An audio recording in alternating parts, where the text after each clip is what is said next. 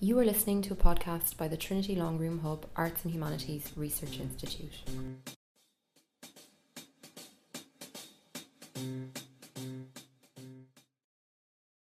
Everybody, good evening. It's great to see you all here, and of course to all of them following us at home, because we're live streaming the event again, as always in this series.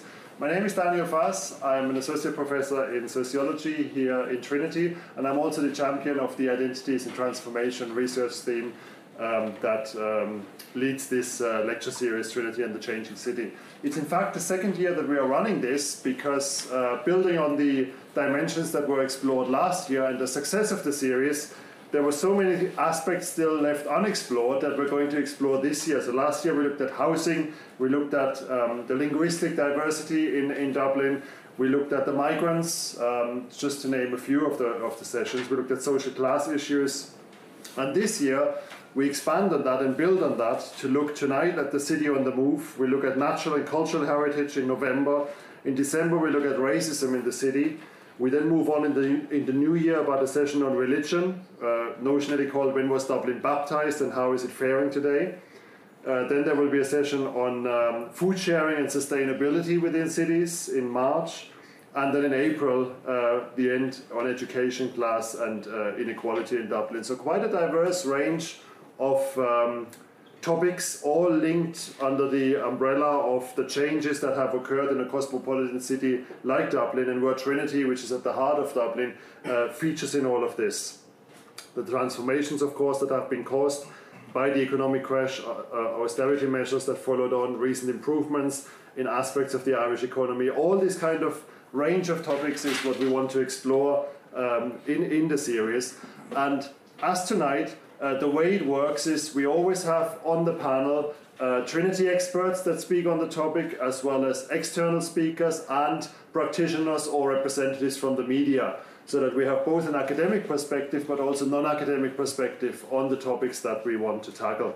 And also what we have done, just so in the interdisciplinary spirit of the whole series, and indeed the Identities and Transformation research theme, we have a chair assigned for each of who takes charge of each of these sessions. So tonight it's going to be my colleague Tom Walker from the School of English. So I hand over to him, and he will lead proceedings tonight to introduce all our speakers. I hope you all enjoy it. And indeed, please spread the word. I've distributed leaflets to all of you as you came in. Please alert others to it as well. If some of the forthcoming sessions are of interest, do come along. We're delighted that you're here tonight. And Tom, stage is yours.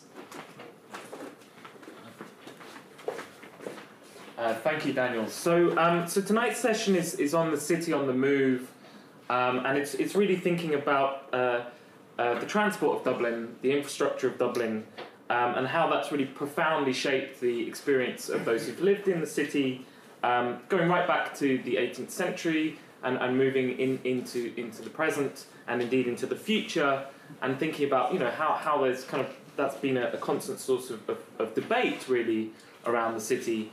And we're going to be looking in this interdisciplinary spirit at perspectives from history, from culture, but also from engineering and from geography. So it's my great pleasure to introduce this evening. Our first speaker. So what we'll do is we'll take our four speakers in turn. They're all going to speak for about 10 minutes, and then we'll all come together and have a discussion, and we'll open it up for questions as well.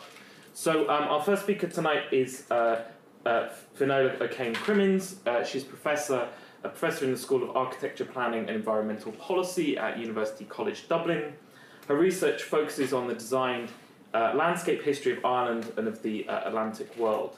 Among her many publications, her first book, Landscape Design in 18th Century Ireland, and her 2013 book, Ireland and the Picturesque, Design, Landscape Painting and Tourism in Ireland, 1700 to 1830, were both awarded the J.B. Jackson Book Prize by the Foundation for Landscape Studies.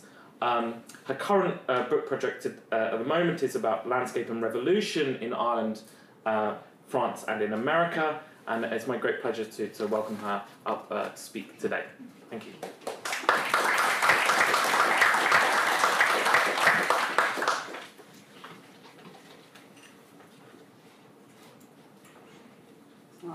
going to find my PowerPoint.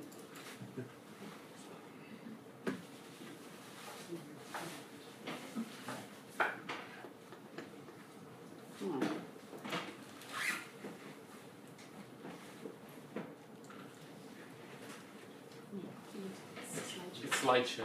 Where is that now? Too long from the... Too long. It's not slide sorter. No, slideshow. I can't see it here. It's at the top, along from view to... Oh, got it. Sorry. From the beginning. Now I'm just going to turn down the lights a little bit. It's 4. 4. Yeah. Yeah, there it goes. Okay, so it's a great pleasure to be here at the centre of Dublin to talk about essentially Dublin's landscape and how I think it has moved and shifted over the past 200 years. And some of what I'm going to talk about is also how Dublin's identity and structure has shifted over those 200 years as well. And I thought I'd start with one of my favourite paintings of Dublin, which is that of an Italian arriving into Dublin Bay and seeing on the left-hand side the kind of Dutch landscape of reclaimed polder dykes. And in the background, which is grey, is Leinster House. So the landscape that Dublin sits on is also really very man-made in a way that other Georgian cities are not. It has large areas of reclaimed land. And people at the time noticed this unusual structure that Dublin had. And this is one of my favourite quotations from somebody who visited Dublin in 1780, who wrote that it's necessary to remark that the eastern side of the city, contiguous to the sea, is almost entirely laid out in elegant streets for the residents of the gentry, and the western side, though more remote from the sea and consequently not so conveniently situated, is inhabited by merchants and mechanics. And this is an unusual structure for an 18th century city because of concerns about prevailing wind and the smell. Typically, people live in the southwestern quarter of the city. And so Dublin swivelled in the 18th century because of the power of its two great families, the Gardners and here the Fitzwilliams, and essentially started to look to the sea and to look out towards the wider world and out into its absolutely wonderful bay.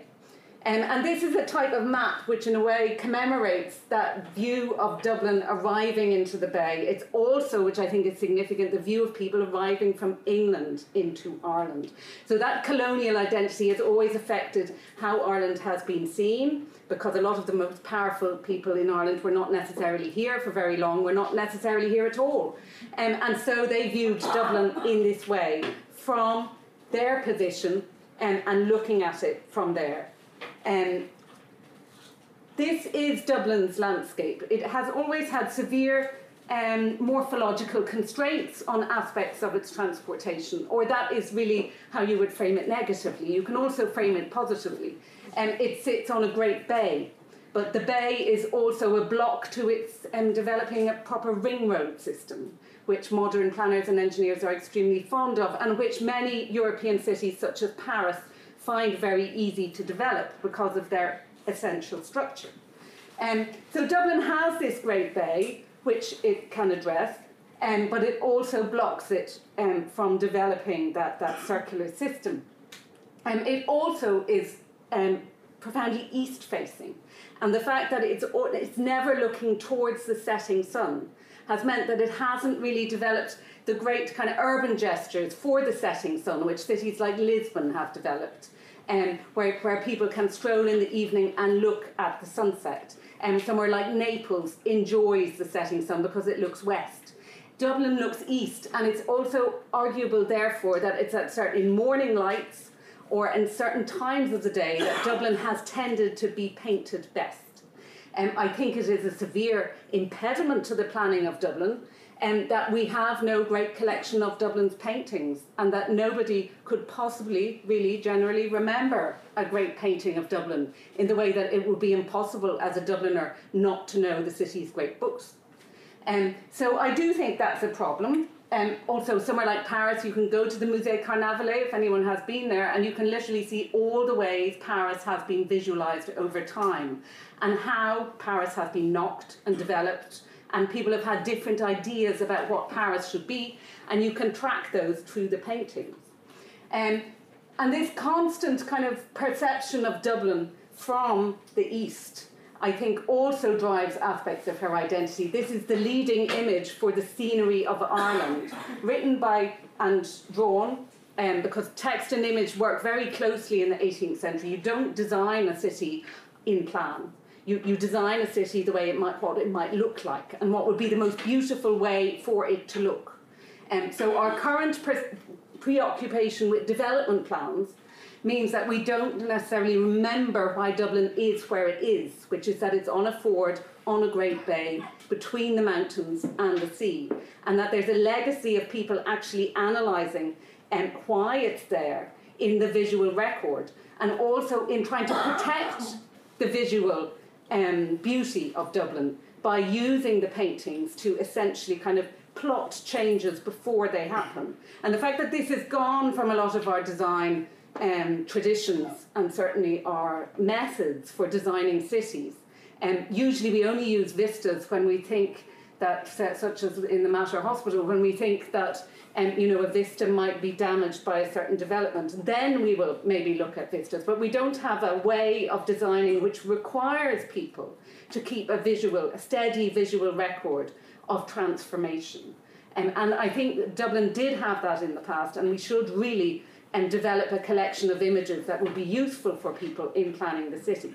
So this is Fisher's view of Dublin, and again it's significant that Dublin is kind of a hazy black mass in the background, and that you're arriving into the South Wall and the Pigeon House, and that's how you approach not only Dublin but Ireland, because if you're designing Dublin, because it's a capital city, you're not only designing this immediate local environment. A capital is the head on the body of Ireland, as it was described in the 18th century. And many of our large kind of infrastructural, certainly cultural infrastructures about national museums, national heritages, children travelling here for school trips, Dublin is the head frequently. Whether it should be or not is another question.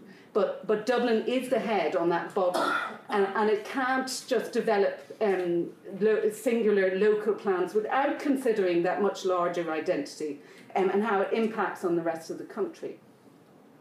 Now I also want to talk, in the 18th century they would quarter a city to examine it, so there would be views from the four directions, and this is the southern view. This was actually the least fashionable view, because looking north in Dublin is always much more boring than looking south, because you've got the mountains. So this is Fisher's analysis of why this view is not interesting, and that it's actually how you place the spires that might make it interesting. This is the preferred view, and this is Arthur Young writing essentially about this view coming into Marino down the side of Lord Charlemont's villa. But here it was very significant, I think. He said it would be more perfect if the city was planted out.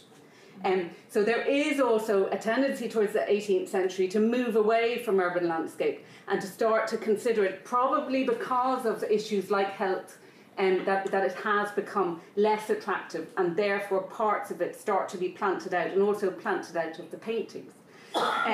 This is the view from the west of Dublin, a very positive and generally popular prospect point, which is from that other great infrastructural barrier in Dublin, which is that of the Phoenix Park.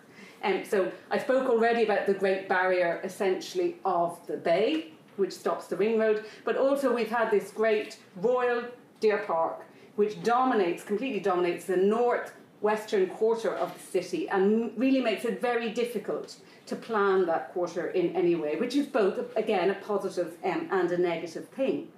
Now, the Phoenix Park is also very interesting in terms of Dublin's identity, because it's also the centre of British military power in Ireland for an awfully long time. And you get these very strange drawings like the plan of the manoeuvres. That's essentially the dance that the soldiers were doing across this landscape in 1775. So the Phoenix Park is also a great military landscape, and roads have always been a domain of military expertise and power. So roads and transportation in Ireland also contain this legacy of the military vision of Ireland, which has obviously changed dramatically over time. But the military have always had difficulties with making what they're up to picturesque. And I think this is one example of, towards the end of the 18th century, when Dublin is moving towards the 1798 rebellion, of Francis, when there's a big increase after the French Revolution of turning Dublin essentially into a massive barracks location, and that you have to try and reframe these views and make them look a little bit more attractive by including cows. And this is another example where Samuel Brokat is working very, very hard with his cows to try and distract attention from those massive lines of troops that are all lining up in front of Ors and Uachtaráin, and where it's not difficult to imagine just what they might shortly have to do at the time in question. So Dublin always has this tension, I think, between beautiful landscape and dangerous landscape, or military landscape, or strategic landscape. And roads for the military are always highly strategic. And so you get paintings of Dublin where it's very clearly the military men who are now overlooking Dublin. There's no gambling maids and people, nymphs in the River Liffey in this painting. And by this time, it's very clearly the military men who are in charge of Dublin's prospects. And these kind of maps, in the aftermath of that huge transformation of Ireland into one of the most militarised zones in Europe, which luckily we are now probably about as far away from as we could possibly be. But at that time, this ramping up of barracks, this is the kind of map which you can find in Kew, where the only buildings painted on the map are the military buildings, and where Dublin Bay has also changed because you can actually land an army way out in Dublin Bay at low tide and march them into the city. So if you're the military, then the landscape of Dublin is quite different. And also the Phoenix Park, of course, is also very significant in this map, along with the topography of Dublin. And then this representation, we are very fortunate, but for the military it was always very dangerous as well, that so wild a district as Wicklow should be found so near the principal city in Ireland. It's almost as if you shifted a large part of the Scottish Highlands right into Lambeth and had it overlook London. And how that would have changed the form of London is interesting to imagine, but that's the character of Dublin. It has a very wild area right up against it. And this was problematic. So you get these kind of military roads driven through as picturesque routes, driven from Dublin far into Wicklow. And this is an engineer doing a very great drawing from the end of the 18th century about the military road and the ideal route for that military road out of Dublin, which was also, of course, also going to be a tourist road, because if you were doing a military road, you may as well do it so that tourists might like it as well.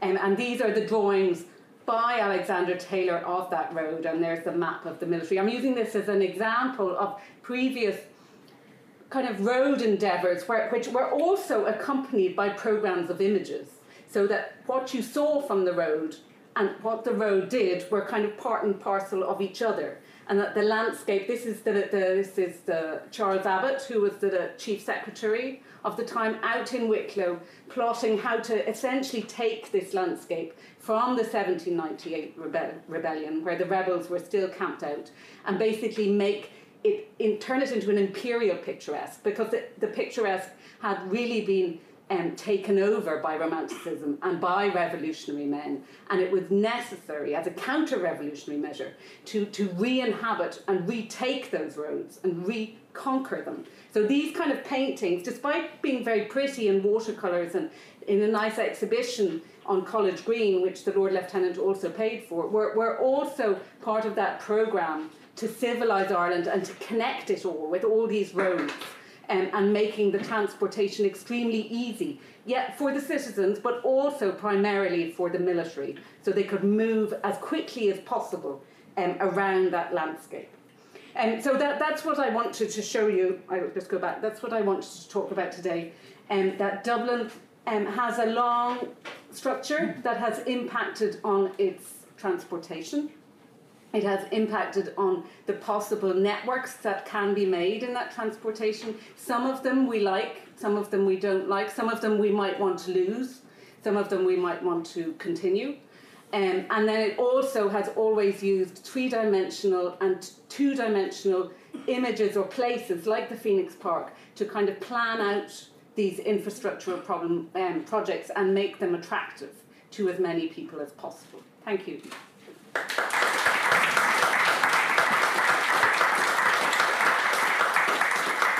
Thank you very much. Our second speaker is Dr. Catherine Milligan. Catherine recently completed an IRC, an Irish Research Council postdoctoral fellowship in the School of Art History and Cultural Policy at University College Dublin, before which she was the ESB Fellow at the ESB Centre for the Study of Irish Art at the National Gallery of Ireland, before which she completed her PhD here at Trinity. Her recent publications include research on Harry Clarke and Walter Osborne, and her study Days Long Dead, Painting Dublin 1886 to 1949 is forthcoming next year from Manchester University Press.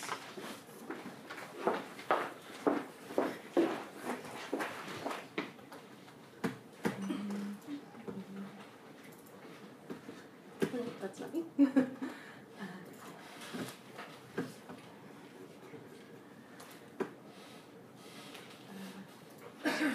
Okay, thank you so much for the introduction, Tom, and for inviting me to come and speak this evening.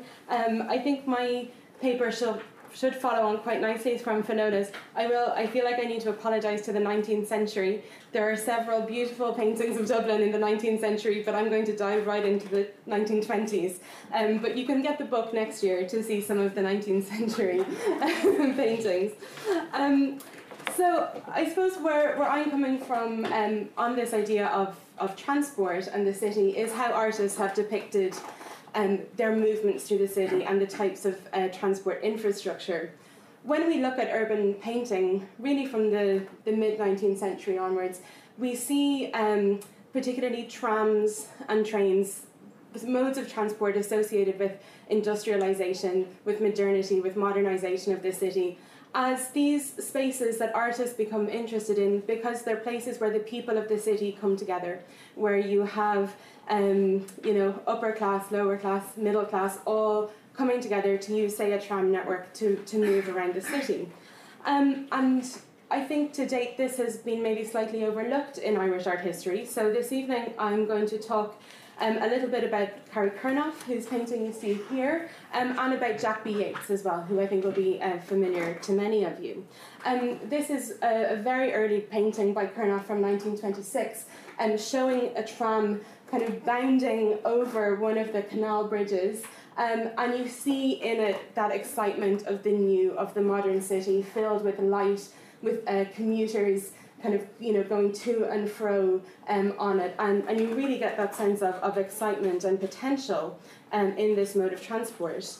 I'm going to focus on the tram. I think it's something that we are starting to rediscover as the Lewis extends, and I think the comment you always hear is like, why did we ever take out the trams? And when you look at this body of paintings, you really see how culturally important they were. So just to give you a short kind of sense of how extensive the network was, the tram network was started to be kind of put in the 1870s with horse-drawn trams, and by the early 20th century you have 17 routes running around the city and slowly becoming electrified as well.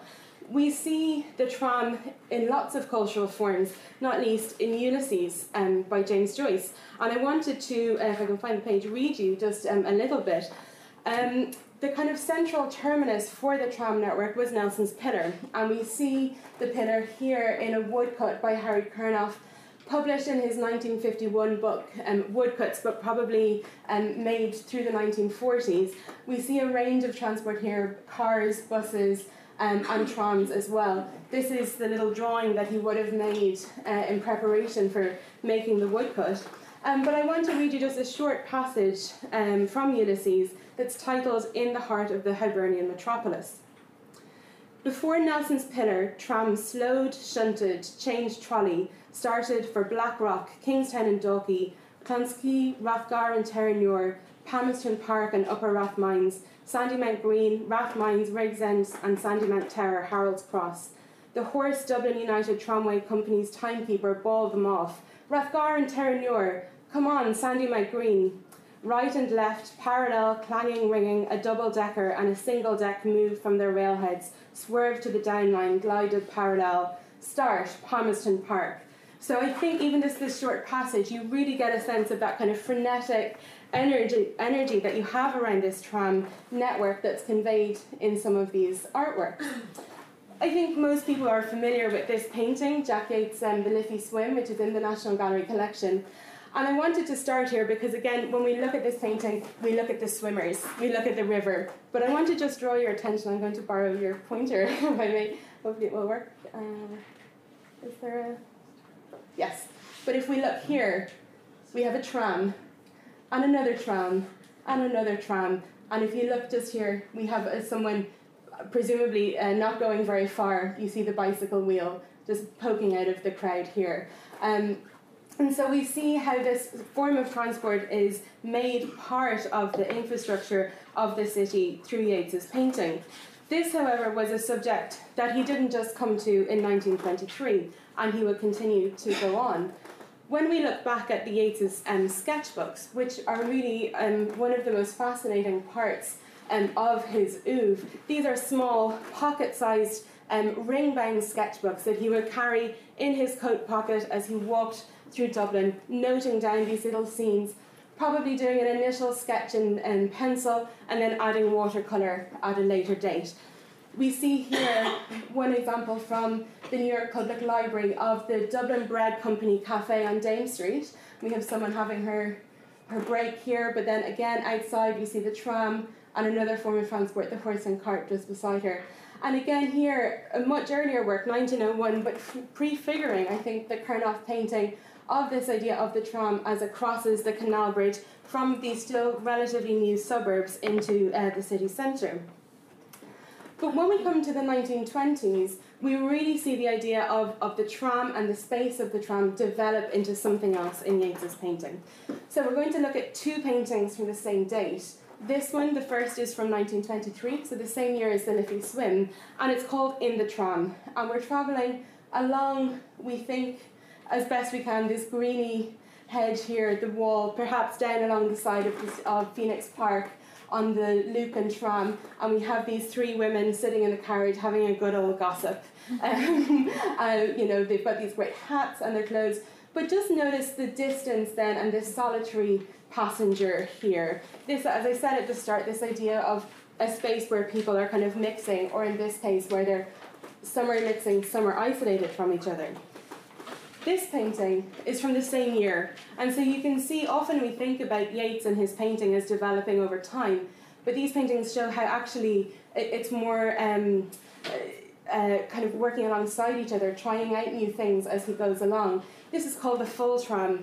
I think it always reminds you of evenings that maybe a little bit like tonight when it's raining and the last thing you want to do is get onto a full Lewis carriage. You can always smell the wet coats. But again, what we have, this wonderful beam of golden light on the floor and the roof of the tram, drawing us down into this really crowded space. And again, we see the solitary figure here, watched by this woman who's just entering the trolley. And again, we get this idea of kind of surveillance in the painting. If we look here, the faces of these two men looking over at the woman here. And I think it's really interesting to think about this in relation to the date, 1923. We're just at the end of the War of Independence, the Civil War. And when we look back through the military witness statements of the Bureau of Military History, we see that the trams played a really important role during the guerrilla warfare in Dublin. Often, there's little tidbits about meetings or kind of almost kidnappings and that kind of thing happening on the tram. And Yeats kind of brings us into that, maybe that's some of that paranoia that might have pervaded Dublin at that time. But this, as I say, continues to develop as his technique changes. This is a work from the Harvard Museum of Arts. His works have ended up all over the place. And we have the Dublin newsboy, who we see here, boarding the tram. So he's coming in through the door of the tram with this suggestion of kind of Georgian buildings here and little dots of light. We could do a whole other talk on Dublin newsboys in Yeats's paintings. But this is quite a late example of this. Really fantastic the way that he's painted the face, and we again get that sense of motion and speed. But what I find really interesting with this work is how he's bringing us into the interior of of the tram, just like he did with some of the other works. But we feel like we're sitting down and this boy is popping his head around to talk to us. It's very immediate.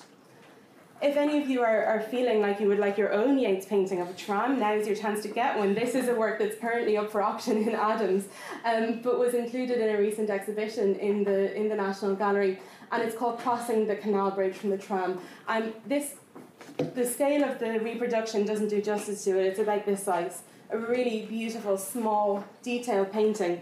And again, he's bringing us into the motion of the tram. If we look here at how the tilt of the window frame as it crosses over the bridge, looking out into the dark canal here in blue, some touches of white, the green banks, and then it doesn't quite come across, but we have the little lamps of the streetlights, and again, the evening rush of commuters. When we get to 1927, which these three final works date from, the Harvard one, the one I just showed, and this work here from the tram top, we see again the development and the transformation of Yeats's urban vision. He goes from being that kind of isolated figure in the interior to this figure sitting on top of the tram, surveying the city. He's made kind of that paranoia into something more powerful. And I suppose when we are here this evening to talk about transport in the city, we might think, well, why are these works important? Why do some paintings from the 1920s, what do they have to do with the development of transport today? Well, I think, and I hope you think, that these are very familiar to us. We've all sat in the crowded carriage. And when we look at art or literature descriptions of transport, we see that it affects our everyday journey through the city. What is a network without it being good for the people who use it? And Yeats gives us a real sense of how the tram network was used by people in Dublin through the 1920s. Thank you very much.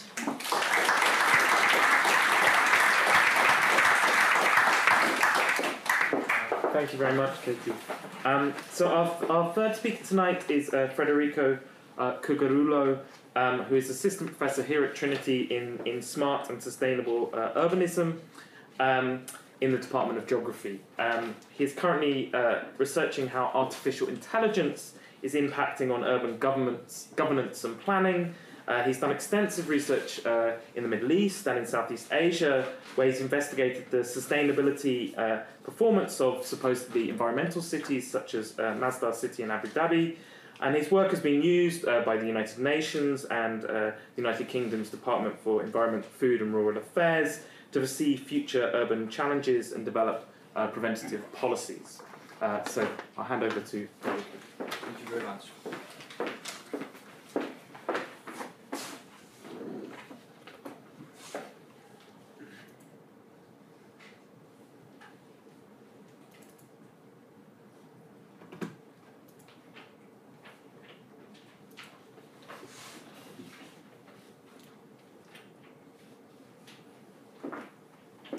Hello everybody, thank you for being here. It's a fantastic event. Thank you, Tom, for organizing it. Let me ask you a question, a very direct question. Would you use an autonomous car? And I'm asking, would you use, I'm not saying would you drive, because in this case you would not be driving. The car would drive itself, or more specifically, there would be an artificial intelligence, an AI, doing the job for you. And we're not talking about some kind of science fiction or a scenario set in a faraway future. Autonomous cars are currently being tested in a number of cities all around the world. London, Singapore, Hong Kong, San Francisco. Even very recently, Dublin experienced a trial of a self-driving vehicle in the Docklands. So not very far away from where we are today. Sorry, you just need to use the mic. I don't think I can hear you at the back. Can you hear me? No? No? Okay. You just have to hold it up. Sure. Okay. So yeah, in Dublin, very recently, there was a trial of a self-driving bus. So autonomous cars can be literally around the corner. This is unlikely, however, to be smooth transition. Perhaps you, like me, are a bit afraid of a car that drives itself. Perhaps you're thinking about what happened in Tempe, Arizona, last year, when a self-driving car, an Uber car, killed a woman who was crossing the roads in these built environments. And in fact, the literature, recent studies, show that a lot of people, especially vulnerable road users, such as cyclists and pedestrians, are afraid of simply being around a self-driving car. So it might be that until car manufacturers like Tesla, for example, can effectively demonstrate that a self-driving car is at least as safe as a human-controlled one, this transition won't happen at all. So not a smooth transition. Or maybe it is actually going to be a very smooth transition, because there are factors in addition to the attitudes that we have as human beings towards self-driving cars, factors that matter in this context. So let's travel back in time. We cannot travel far away in the future, but we can think about history, like in the past. We've experienced in cities many transport revolutions. And I'm going to talk about, we can have a look at what happened in the past quickly and learn from it. So let's imagine that we're not in Dublin anymore, and I think it's going to be easy because we've seen a lot of amazing paintings from the past. So let's imagine that we can go back in time, but we're not in Dublin. We are in Paris in the 1700s, and we pick up a copy of the Tableau de Paris, which was a guide for Paris visitors and locals, written by Louis-Sébastien Mercier. So we're in Paris, 1781. We pick up a copy of the Tableau, and this is what we learn about Paris from the words of Louis-Sébastien. Mind the carriages, mind the stagecoaches. Here come the prince, behind 6 horses, at the gallop, as if he were in the open country. The threatening wheels of the overbearing rich drive rapidly, as ever, over stones stained with the blood of their unhappy victims. Quite impressive and scary. So what was happening back then is that stagecoaches had been introduced in European cities. And cities were not ready. It was a dangerous technology. And many people were being killed. And many people were worried and were protesting about it. But the point is that back then, the aristocracy really wanted stagecoaches. That's because stagecoaches were then very fashionable. They were very fast. It was exciting for a nobleman to ride one. And they just didn't care about what the demos, like the simple people, felt about this technology. So they imposed this dangerous transport technology on the population and into the city, regardless of people's feelings towards stagecoaches.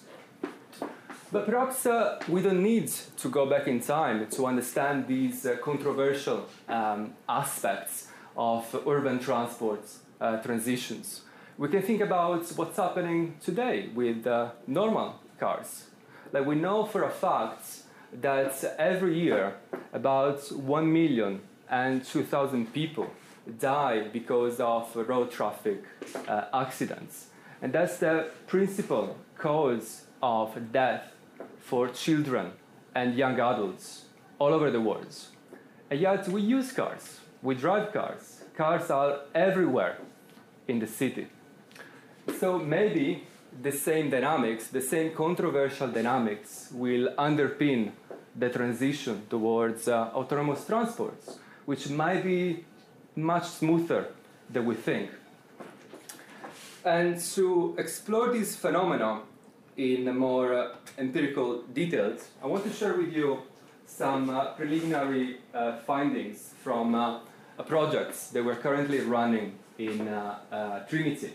It is called Surpass: How Shared Autonomous Cars Will Transform Cities. It is a 2-year project funded by the Irish Research Council, merging urban geography with computer science methodology. It is the first project of its kind.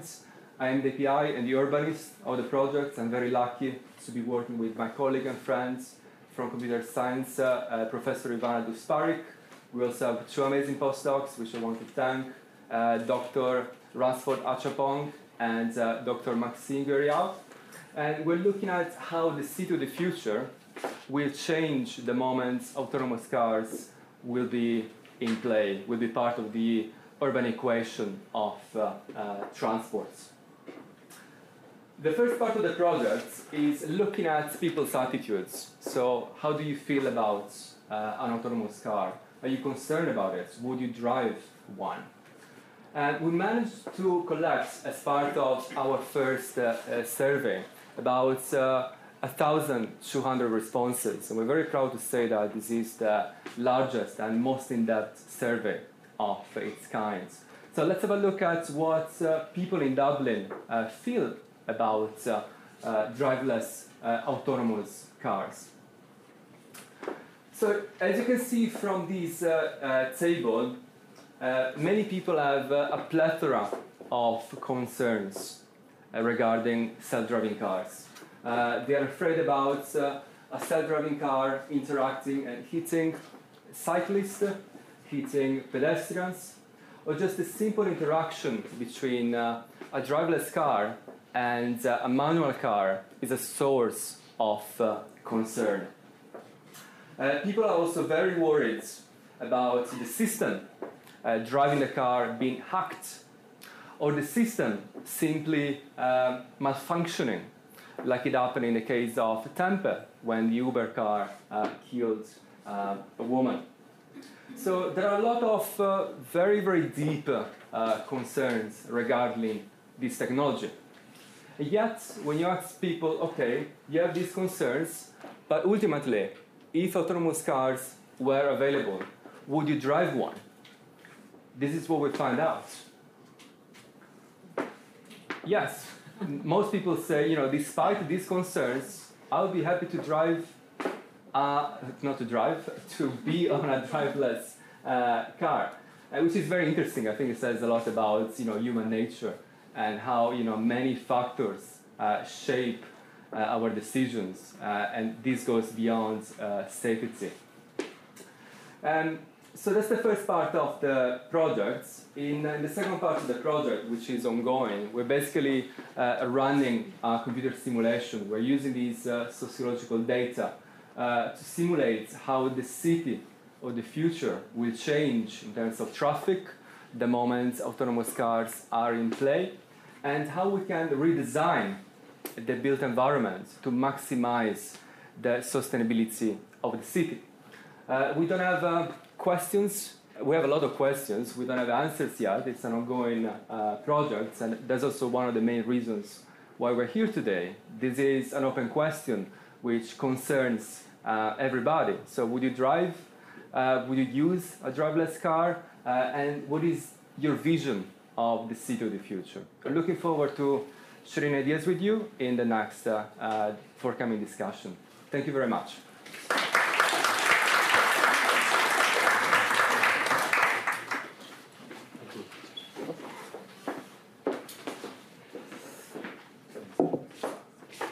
So our fourth and final speaker is Brian Caulfield, who's an associate professor, again here at Trinity in the Department of Civil, Structural and Environmental Engineering.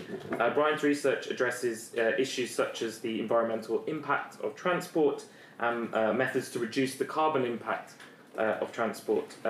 Dr. Caulfield's research is also, Dr. Caulfield is also the former chair of the Irish Transportation Research Network and sits on the executive committee of the university's Research Transport Studies Group, as well as several committees at the Transportation Research Board in Washington, D.C. And Brian's going to speak to us here. Of course, yeah. You want the light on? No.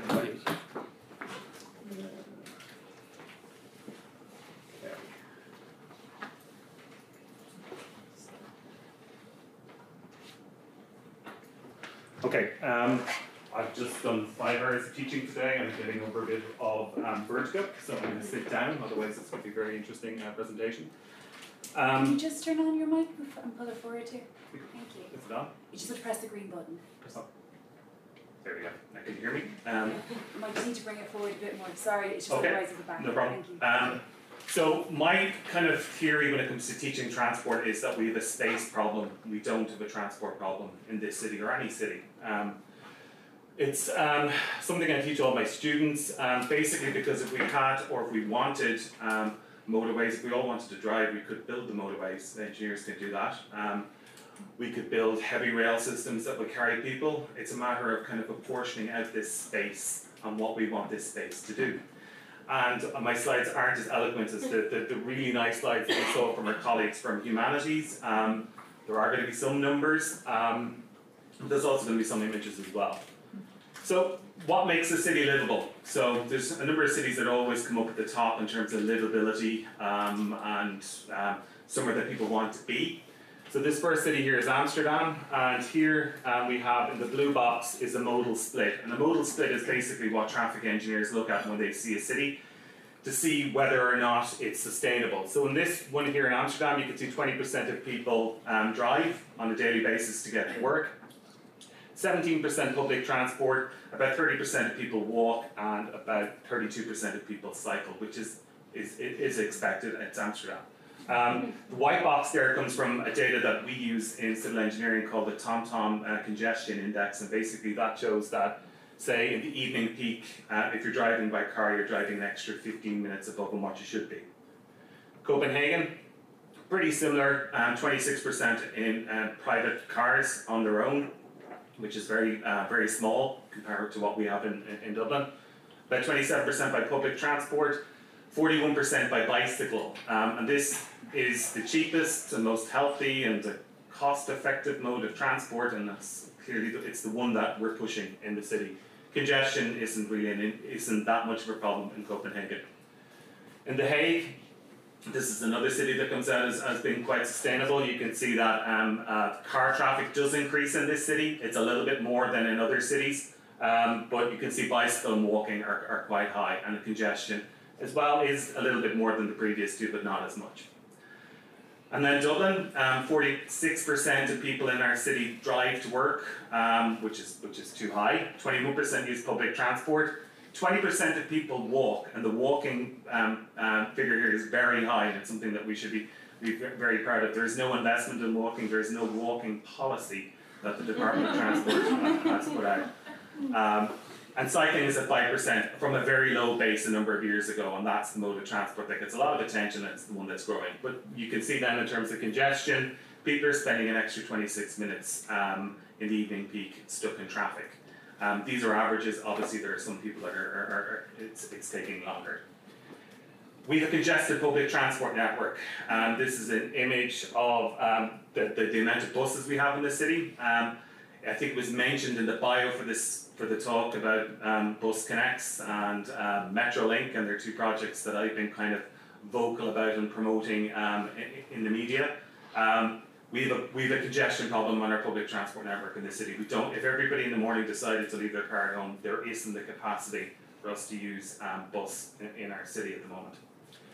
This is a website which I laughed when I heard it was launched. It's called peaktime.ie, and basically it's the dart telling you when you should take the dart. If you take the dart in these red zones here, you're likely to be standing, and you're likely to get beautiful paintings perhaps, but you're not likely to get a seat, or you're maybe not likely to get onto the dart itself as well. So it's one of the only cities in the world that I know this happens, and this is obviously a symptom that our city is congested, and the public transport offering, if it were increased, that the demand is there. And it's one of the things that I spoke recently at the National Transport Conference, and I said at the moment there is the political, well maybe not the political will, but there's definitely the people are behind to support an increased investment in public transport. The Citizens Assembly came out and said that we should be investing in public transport 2 to 1 over private transport. There isn't a public transport project being constructed at the moment in this country. We've lots of plans. So this is what I mean by space. So that's a bus, that's the amount of people a bus will take, and that's how many cars a bus should be able to take out as well. The next slide, so this type of image has been done all around the world, and it shows how sustainable the space is. So these spaces and this type of road is a rarity in our city, and it's making the most out of these spaces. I feel it's the most important thing that we need to do. This is Bus Connects. So this is obviously outer city Bus Connects. It's got 2 car lanes in the middle, 2 bus lanes, 2 cycle lanes, 2 footpaths. It's got trees. Everybody is happy. But there are parts of the city where this isn't going to be the case. There's going to be parts of the city, and I think there's a really good example of citizen engagement that happened in Inchicore, where the people of Inchicore wanted to keep their trees. They wanted to have Bus Connects. They realised they live in a city. They realised this is something that's important. And engagement with the NTA had meant that they're basically getting rid of the car. And it's like someone asked me there recently that was this by design, that they were going to say they were going to chop down all the trees, and then the outcome of that was that the cars were gone. And I said, I don't think so. I don't think that was the case. But this is the biggest project. It's the project that you're all hearing about. It's the project that's not just the Dublin-based project. It's a project that's going to happen in Galway, Cork, Limerick, Waterford. Bus Connects is a fundamental rethinking of how we use our bus network in our city. As you saw at the start, we have bus congestion in our city. We don't have the space to just simply put on extra buses. That has been and gone. We need this Bus Connects project will give us 40% extra capacity with very minimal extra buses put on. But it's a debate as a city that we need to have, and it's a debate that's ongoing. I think next week the next version of Bus Connects is launched. It's the biggest civic engagement, it's the biggest public consultation outside of a referendum that's ever happened in the state. The amount of submissions, etc., has been phenomenal. People are engaged in it, and there is the political will there for it, and generally mostly positive. This is another project that I'm quite passionate about. I tell Dublin City Council it's the extension of Front Square, down almost as far as the Central Bank. And this is a project that basically is the introduction of one of the only plazas that we will have in the city. It's the civic space we use when presidents we like come to talk to us. So it's a space that we really should be reclaiming back. And these are the 2 big decisions I feel the city is making at the moment. The metro is going to happen, barring an economic shock, I think, and it's perhaps less contentious compared to this project and the Bus Connects project. But you can see the vista. There's a number of these different images that are out there. And this is another project that's going to planning again. So sometimes we get it wrong. This is an image of the quays, and this is an awful artist's impression, so there's some awful art as well, of the Liffey. And this is a motorway that they wanted to build across the Liffey that was going to go up through Christchurch, and it was going to go out towards Harold's Cross, and on the opposite side of the city go past Boom Bridge. And this was a motorway that was built or designed and planned by engineers, traffic engineers, back in the 60s, and thankfully we ran out of money and this never saw the light of day.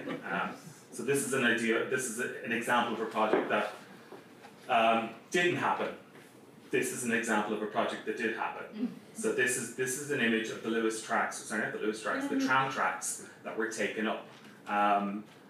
and more or less the reinstatement of the current Lewis system in front of college is more or less a carbon copy of what we've taken up. So that's kind of the bigger city thing. And transport, one of the things that people in Dublin City Council tell me about Trinity and our campus is that it is the roundabout in the middle of the city that they can't get into.